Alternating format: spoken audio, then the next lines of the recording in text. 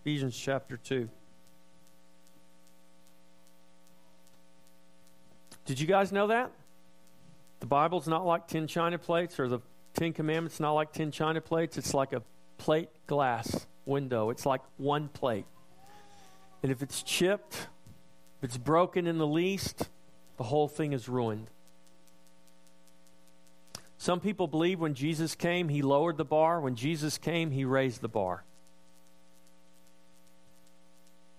And he showed us in reality the standard that God sets, the standard of holiness. And if we don't understand the gospel is a word that means good news. If we misunderstand the gospel's not good news. If we misunderstand why God gave us this picture of perfection and said, if it's marred in the least little bit, you might as well break the whole thing into a million pieces. If we misunderstand that is not good news to us. If we think that we're under this burden to keep something that is impossible for us to keep, we've missed the point of why Jesus came. And this is exactly what Paul is teaching the church here in this letter to the Ephesians. It's what the Scripture teaches throughout, from Genesis to Revelation. Scripture's not teaching us how to become righteous on our own. The Scripture's not giving us principles to live by that make us more acceptable to God. The Scripture is painting a picture of God's perfect holiness and righteousness in the demand that God puts upon us that we must be holy as He is holy. And the only way we can do that is to not try harder in ourselves. The only way that we can do that is to lose our lives in Christ that we might gain His life. That we would come to see that we are bankrupt in terms of righteousness, that we have no righteousness to bring to God. Then what is our hope? Our hope is that someone would give to us a righteousness that we can bring to God. This is the good news, that God has given to us the righteousness of His Son, that we may come before Him in His righteousness. Not because we earned it, not because we paid for it, but because of what Jesus did. For by grace you have been saved through faith. It is not of works, lest any man should boast. That's what Paul penned for us, recorded in the 2nd chapter of Ephesians. And for time's sake, I'm going to begin reading in the 14th verse, Ephesians chapter 2, verse 14, to the end of the chapter. Ephesians 2:14, for He Himself is our peace, who has made both one and has broken down the middle wall of separation, having abolished in His flesh the enmity, that is, the law of commandments contained in ordinances, so as to create in Himself one new man from the two, thus making peace, and that He might reconcile them both to God in one body through the cross, thereby putting to death the enmity. And He came and preached peace to you who were afar off, to those who were near. For through Him we both have access by one Spirit to the Father. Now therefore you are no longer strangers and foreigners, but fellow citizens with the saints and members of the household of God, having been built on the foundation of the apostles and prophets, Jesus Christ Himself being the chief cornerstone, in whom the whole building being fitted together grows into a holy temple in the Lord, in whom you also are being built together for a dwelling place of God in the Spirit. Father, open our hearts and open our minds to Your truth. May Your truth set us free. We ask that You would do this by the power of Your Spirit. In Jesus' name, amen. For He Himself is our peace, who has made both one and has broken down the middle wall of separation. God didn't just give us peace. He didn't just tell us about peace. He is our peace. Jesus Himself is our peace. This is the heart of the gospel, that Jesus is our peace, that we could have peace with God. And we have peace with God because of what Christ has done. He became our peace. He is the peace offering. So peace is not just, I have this tranquility, I'm not just feeling better about my life right now, I've had some issues I've been dealing with. No, this is a much deeper understanding of peace. This is a peace that we need to understand, that we were the hostile enemies of God. We were actively fighting against, actively opposing God. We were the enemies of God, held by sin and death, suppressing the truth and unrighteousness. And how did peace and reconciliation come? It came by Jesus Christ. So that now we are no longer the enemies of God, but in Jesus Christ we become the children of God. We become bone of His bone and flesh of His flesh. We become one with Him by grace through faith in Jesus Christ. This phrase, having made both one, that speaks of Jew and Gentile. And if that spoke of Jew and Gentile in that day, this was the divide. This is how God's people, the Jews, saw the world. You were either a Jew or you weren't. You were either a Jew or you were a Gentile. You were either of the people of God or you were of the rest of the nations. And Paul says now in Christ there is no longer a divide. The middle wall of separation has been broken. God doesn't look at people and see Jew and Gentile. God looks at people and He only sees people who are in Christ or people who are outside of Christ. And from this basic distinction here that we see in Ephesians chapter 2, we've carried that to divide people by color, to divide people by all kinds of things. And the Bible doesn't do that. The Bible doesn't divide people. The gospel unites people. The gospel says we're not divided. The gospel says we are one in Christ. And what determines our identity is not our origin, our country of origin, our ethnic origin. It's not the color of our skin. It's not the size of our bank account. It's not the type of house we live in or the type of car we drive. What determines our identity is Jesus Christ. And Jesus Christ has made the two one. He has, as Paul writes here, He has created in Himself one new man. Look at verse 15, Ephesians 2:15. Having abolished in His flesh the enmity, that is, the law of commandments contained in ordinances, so as to create in Himself one new man from the two, thus making peace. He abolished in His flesh. Jesus came and in His flesh walked in perfect holiness and perfect righteousness and did what no man could do. He did what the first Adam could not do. He did what no other man after Adam could do.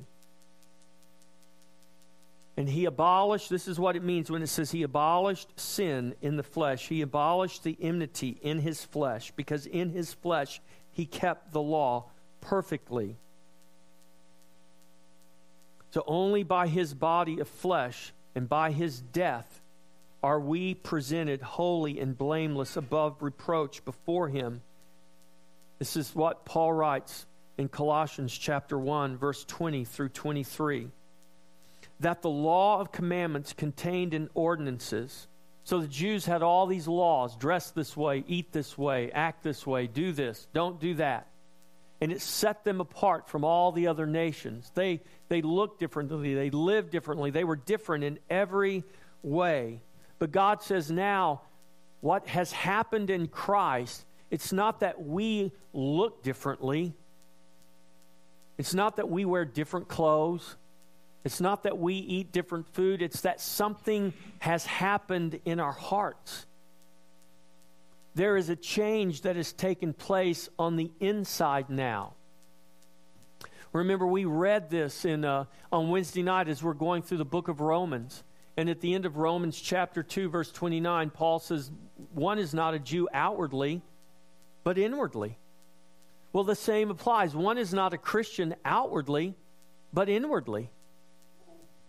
One is not a Christian outwardly because they come to the table or because they get baptized, but one is a Christian because inwardly that baptism and that table speak of an inward work that must take place by the Spirit of God. You can practice all the outward things. You can dress a certain way. You can act a certain way. You can come to this table every week. You can get dunked in the water 15 times, and it's not going to mean anything. It means absolutely nothing if there has not been a transaction that takes place on the inside of you, inwardly, that there is something that happens not by the hands of man, but by an unseen hand, by the hand of God, that you are changed and transformed. Jesus made that possible by coming and fulfilling in the flesh what we could not fulfill. He was the sinless sacrifice. He put away sin in the flesh. He led the way so that we could experience a transformation in our heart, that God would take our cold, hard, stony heart, and He would give to us a new heart, a heart of flesh, a heart to know Him, a heart to love Him, a heart to desire Him, and a heart to worship Him, so as to create in Himself one new man from the two, thus making peace. This is the new creation Jesus has brought about through the work of the cross and by the power of His resurrection. This is the peace and the unity that Jesus prayed in His high priestly prayer in John 17. The reality is that we are already one in Him. That was His prayer in John 17. Father, that they would be one even as you and I are one. That prayer is not depending upon you and I to always get along together, though we should, in Christ, get along together, right? God's not still waiting for us to be made one with Him based on our behavior here on earth. No, we have already been made one with Him by the work of the cross. Now, because that work is done, we should now love one another. We should now be able to get along together. Doesn't mean we won't always, that we would never have disagreements or we would always believe or think the same things. That'd be a pretty boring world, wouldn't it, if that was the case? If you guys were like me and you just loved Mexican food and every restaurant in town was a Mexican restaurant and you didn't have a chance to ever go buy a hamburger or a pizza or anything else, it'd be a pretty boring food city, wouldn't it? No, that's not what it means. But what this means is that now in Christ, He's made peace. He's made the two one. He's created in Himself one new man. This prayer that Jesus prayed, recorded for us in John 17, 20 through 23, is talking about the reality that would be brought about through the work of the cross, through His death, through His burial, and through His resurrection, and through His ascension. Jesus would make all believers one with Him.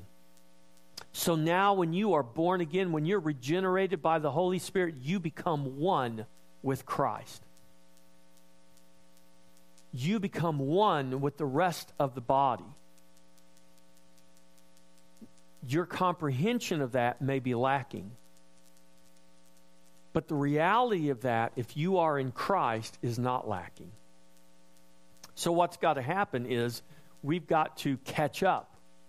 Our comprehension has to catch up with the reality that has been brought about in Jesus Christ.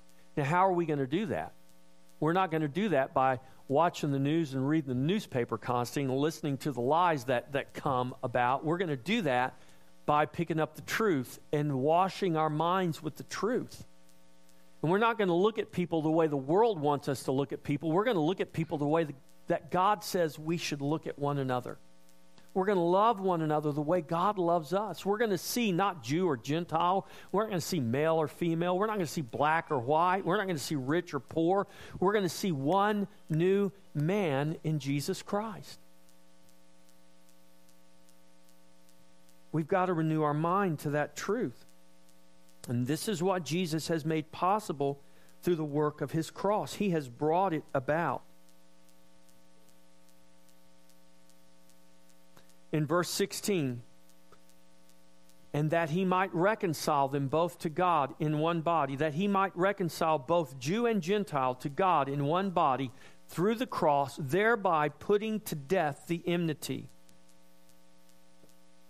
He has reconciled all men. We can say Jew and Gentile, but let's just say he has reconciled all humanity. Whatever distinction you want to draw, whatever distinction of humanity, however you want to divide and make humanity distinct, the Bible says that God has taken the whole of humanity and he has made them one body in Christ. This is the peace and the goodwill toward men declared by the angels that's recorded for us in Luke's gospel. Peace on earth, goodwill toward men. We have been reconciled to God. We have peace with him through faith in Jesus. It doesn't mean that all men have been reconciled. It doesn't mean every single human being has been reconciled to God. It means that when we come to Christ, when we are born again, when we are made children of God, we have experienced the reconciliation that God has brought about in Jesus Christ, thereby putting to death the enmity. There is no longer a division between God and his people. There is no division. There is no enmity between the people of God. Verse 17, and he came and preached peace to you who were afar off and to those who were near. Again, to those who were afar off, the Gentiles, the people who weren't the people of God, the people who didn't have the Scripture. You are far off, Paul says, but God came to you and he preached peace to you. I don't know where you came from. I don't know where your ancestors came from. But wherever you came from, whether you were far off or whether you were near, God has preached and proclaimed to you peace. Paul is affirming to the believing community the unity and the peace that we have with God and with one another. He is hammering home this truth that there is no longer any distinction between Jew and Gentile. The same truth applies today to break down the wall of separation that man has erected to divide and distinguish by color or race or social status or any other thing that destroys the unity and the peace that we are to walk in as believers. Whether we were near or far, God came and he preached peace, and it was his grace that saved us and raised us up in new life to become one in him. Verse 18, for through him we both have access by one Spirit to the Father. For through him, all we are and all we have is through him. It's through Christ. Every spiritual blessing God has blessed us with, where is it? Paul writes in Ephesians, the 1st chapter, it's been given to us in Christ. The righteousness that we have now, it has been given to us in Christ. He who knew no sin became sin for us, that we might become the righteousness of God in him. It is only through Christ that we have been given access. Access by one Spirit, access to the Father. Here is the affirmation again that both Gentile and Jew have access by God, and that salvation is by Jesus Christ for the whole world. Not just for one country, not for just one people, but for the entire world. For through him we both have access by one Spirit to the Father. It is through him and it is by one Spirit that we have access to the Father. It is by the Spirit that we are born again. It is the Spirit that brings us from death to life. It is the Spirit that opens our eyes and opens our ears and gives us eyes to see and ears to hear the truth. It is the Spirit that produces faith in us to trust in Christ. It is by one Spirit that we are baptized into one body, into Jesus Christ. And it is by the Spirit that we are raised to resurrection life and resurrection power. And we have been given access by this Spirit to the Father. All who are in Christ have access by one Spirit to the Father. John 14:6, Jesus says to his disciples just hours before his arrest and crucifixion, I am the way, the truth, and the life. No one comes to the Father except through me. Jesus is not a way, he is the one and only way to the Father. And this is what Jesus has done. He has made a way for us to come to the Father. He didn't just give us a place in heaven on the far side of the wilderness of heaven and just say, well, you just ought to be glad that you're here. Don't even think you're going to get to come see the Father. Just be glad that you're here. No, he brought us directly to the Father. He brings us into the presence of God. He makes us one with him so that our communion with the Father is just as his communion. This is his prayer in John 17. Father, that they would be one as we are one, that they would be one in us and one with us. He's brought us to the Father. He is the way. By the finished work, Jesus has brought us into the presence of the Father. In that sense, church, I want you to understand this. In that sense, you are now in the presence of God. You have been brought to the Father in Jesus. If you are in Jesus Christ right now, you have been brought into communion, into relationship with God, with the Father. That's why the hope and the promise that we will see him one day, that we will live in his presence one day, is a sure hope and a sure promise. Just like my bodily resurrection is a sure hope and a sure promise. Why? Because I have already been raised with Christ. We just read this last week in Ephesians chapter 2. Paul says, you were dead in trespass and sin, but God made you alive and raised you up and seated you with him. Past tense. Done deal. But yet you're seated here in this building in Taylor, Texas. Yet the Bible says you have already been raised and seated with Jesus Christ. The Bible says one day you will see him face to face. One day he will return bodily and you will live in his presence. How is that going to happen? Because it's already happened in a sense. Spiritually, you are already there. Spiritually, your place is secure. Spiritually, your position has been secured in Jesus Christ. All the details have been worked out. God in his time will bring it all to pass. That's why we have hope. That's why we have a promise. That's not maybe, but it is yes and amen. It is sure in Jesus Christ. Verse 19, now therefore you are no longer strangers and foreigners, but fellow citizens with the saints and members of the household of God. Now therefore, here is the glorious conclusion of Paul's point, that there is now one man. You are no longer strangers and foreigners. You are no longer alienated. You are no longer foreigners living without the rights of citizenship. You have been brought into the household of God.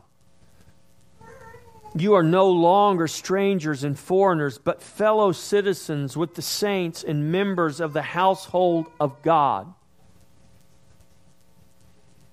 This is what Jesus meant when he said, in that day, Abraham will be in the kingdom and they will come from every direction to sit with Abraham. Jew and Gentile. Because if you are in Christ, Paul writes, you are the seed of Abraham and heirs according to promise. Now, possessing the same citizenship with the saints and having become recipients of the adoptive grace of God, we are now members of the household, members of the family of God. We're not just in the house, we're members of the family. This is what this word, members of the household, members of the oikos of God. You have become part of the household, part of the family of God. How did you become that? You became that by the grace of God. You became that because while you were dead in sin, God made you alive in Christ Jesus. While you were cast down and separated from God, God raised you up and seated you in heavenly places in Christ Jesus. Why did He do that? Because of the good pleasure of His will. How did He make that possible for you? Because He imputed to you the righteousness of Christ, not because you deserve it, not because I deserve it, but because He desired to do that with the love with which He loved us. And now, as a result of that, we're no longer strangers and foreigners, but we have become members of God's family. Verse 20, having been built on the foundation of the apostles and prophets, Jesus Christ Himself being the chief cornerstone. Remember, this started back up when Paul says, he says to you, he's talking to the church, he's talking to the believers. Now, therefore, verse 19, you are no longer strangers. You are fellow citizens. You, having been built, this truth that we are the family of God, this truth that we are children of God. He's talking to the church. He's talking to the believers. And he says, you, having been built, picture someone building a house, having been built. Paul is using a very practical picture here, and he's saying someone's building a house. And you are part of that house. You are being incorporated to become that house. Having been built on the foundation of the apostles and the prophets. There is a past tense sense here. It's not he is building, it's having been built. He is building, but again, if you think about how you build a house, when do you lay the foundation? Do you do sheetrock or foundation first? Do I have any builders here? Do you do foundation or roof first?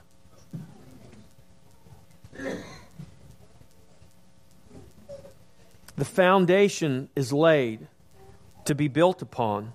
And this phrase, foundation of the apostles and prophets, is not telling us that the apostles and the prophets are the foundation, but that the apostles and the prophets laid the foundation. And that foundation, who is that foundation? Who is the rock that it's built upon? Christ, Jesus, is the rock. He is the foundation. Matthew 16:18, upon this rock, upon this revelation of who I am, I will build my church. There is no other foundation to be laid. 1 Corinthians 3:11, Paul writes, other foundation can no man lay than that which is laid, which is Jesus Christ. Jesus Christ Himself being the chief cornerstone. Two things in a building will determine whether it's true and square. That's the foundation and the cornerstone. If your foundation isn't square, your building's not going to be square. If your cornerstone's not set right, the rest of your building's not going to come out very good. Now, we live in a day where these aren't commonly used. Everybody puts up metal buildings, and we know about foundations, but we don't really understand the mechanism that goes into constructing what the Bible is picturing for us here. That if it's not line upon line, precept upon precept, if the foundation isn't laid right, if the cornerstone's not laid right, it affects the trajectory of everything else in that building. And this is why Jesus is called the foundation and why He is also called the chief cornerstone. He determines everything.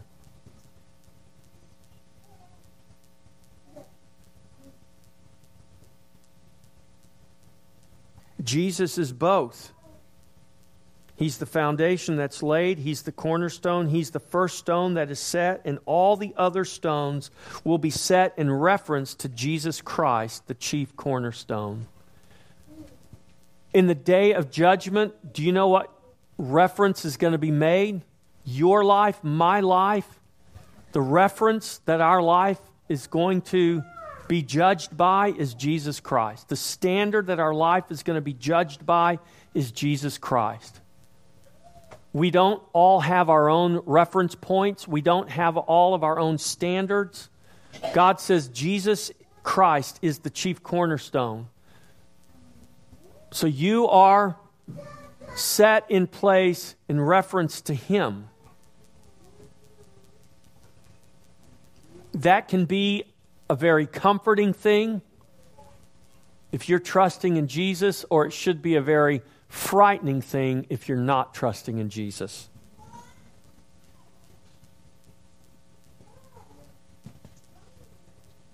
Matthew 21, 42 through 43, Jesus said to them, "Have you never read in the Scripture?" He quotes Psalm 118. "The stone which the builders rejected has become the chief cornerstone. This was the Lord's doing, and it is marvelous in our eyes. Therefore I say to you, the kingdom of God will be taken from you and given to a nation bearing the fruits of it. And whoever falls on this stone will be broken, but on whomever it falls, it will grind him to powder." Those are the words of our Savior. Or 1 Peter chapter 2, verse 6, "Therefore it is also contained in the Scripture," Isaiah 28:16, Peter quotes, "Behold, I lay in Zion a chief cornerstone, elect, precious, and he who believes on him will by no means be put to shame." Jesus is either the foundation and cornerstone that you have fallen upon broken, or He is the rock of offense, the stumbling stone that will fall upon you and grind you to powder, in His own words. One way or another, He is the foundation laid, and He is the chief cornerstone of the house that He is building. Verse 21, "In whom the whole building being fitted together grows into a holy temple in the Lord." In whom? Referring to in Christ. In Christ, the one who holds all things together in Himself. The whole building picturing for us the whole church, the whole body, the whole of Jew and Gentile, the whole of humanity.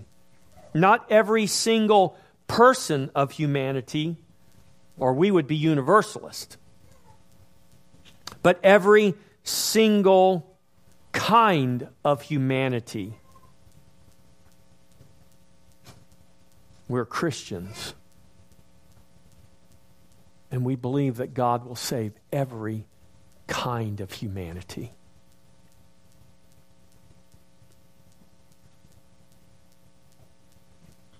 Being fitted together, that is the jointing and the joining of all the parts together, forming a symmetrical, compact, well-ordered, and well-constructed building. This is the picture Paul is painting for us.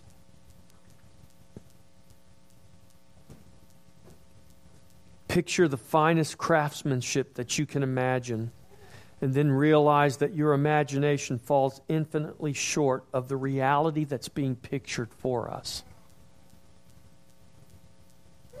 God is the master craftsman. He is the master builder. God is building. God is growing His church into a holy temple in the Lord. And you and I are the building materials that He is using to construct and form this holy temple. Verse 22, "In whom you also are being built together for a dwelling place of God in the Spirit." In whom you also are being built together. In Christ, you also. Paul's writing to this church in Ephesus, but he's writing for this church today. And that you also applies to them 2,000 years ago, but it also applies to you today. And you also are being built together for a dwelling place of God in the Spirit. You, with all the rest of the saints and all the rest of the world, are being built together. God is building Jerusalem. He is building His church, and the building is taking place in every believer and everyone who is in Christ.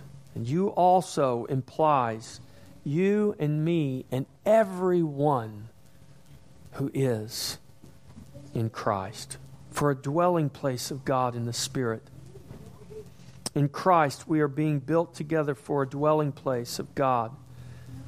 In the Spirit doesn't mean that it's some invisible and wispy, ethereal thing. We hear the word Spirit and we think ghost, and we think smoke, and we think vapor, and we think immaterial. No, don't think that when you hear the word Spirit. In the Spirit means that it's real, that it's solid, that it's concrete, that it's eternal in the heavens, and it's eternal in the earth. The joys we have in Christ, the promise we have in Him, the reality that we have in Him are solid. They are real. They can be touched. They can be felt. They can be experienced. They are as real as the earth we cling to. They are as real as the air that fills our lung and the stomach that will fill the food that will fill our stomachs when we leave this place today. What God has given us in Christ is real. In fact, it is more real than anything we can experience of this earth, because they are eternal. They are spiritual. They are real. They are solid. They are tangible. 1 Peter chapter 2, verses 4 and 5, coming to Him as to a living stone, rejected indeed by men, but chosen by God and precious. You also, as living stones, are being built together, a spiritual house, a holy priesthood, to offer spiritual sacrifices acceptable to God through Jesus Christ. Therefore, the sacrifice of praise and the sacrifice of thanksgiving we offer up to Him are to be real and continuous and eternal, just as He is, and just as all that He has given to us in Christ is real and eternal.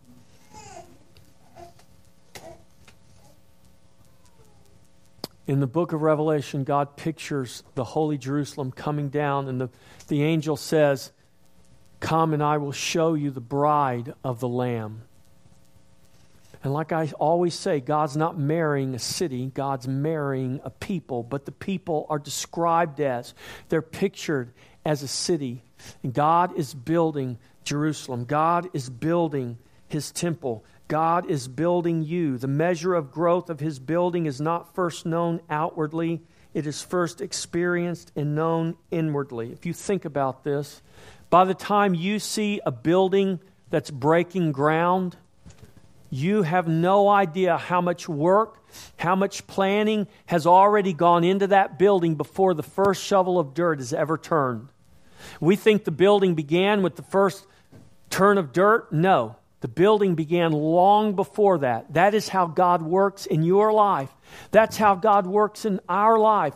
We think because we see it, because we experience it, because we now realize it, now God finally is working in my life. But the reality is God has been working since before the creation. This is why Paul began his letter to the Ephesians where he did. He began his letter describing to them God's love, God's election, that God chose you in Him before the foundation of the world. Because God wants you to know that His working in your life is not dependent upon whether you can perceive it, whether you can conceive of it, whether you can understand it and comprehend it, but His working in your life began before the foundation of the world, before there was ever time and space. It began before.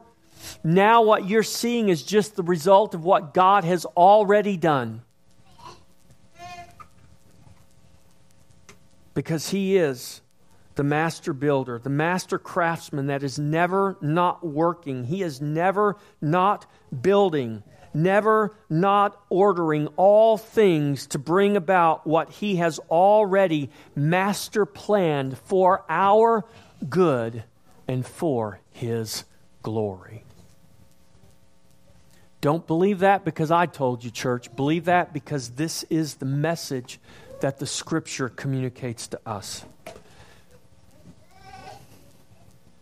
Praise the Lord and take heart. The Lord is building Jerusalem, and that means that He is working in you. Amen.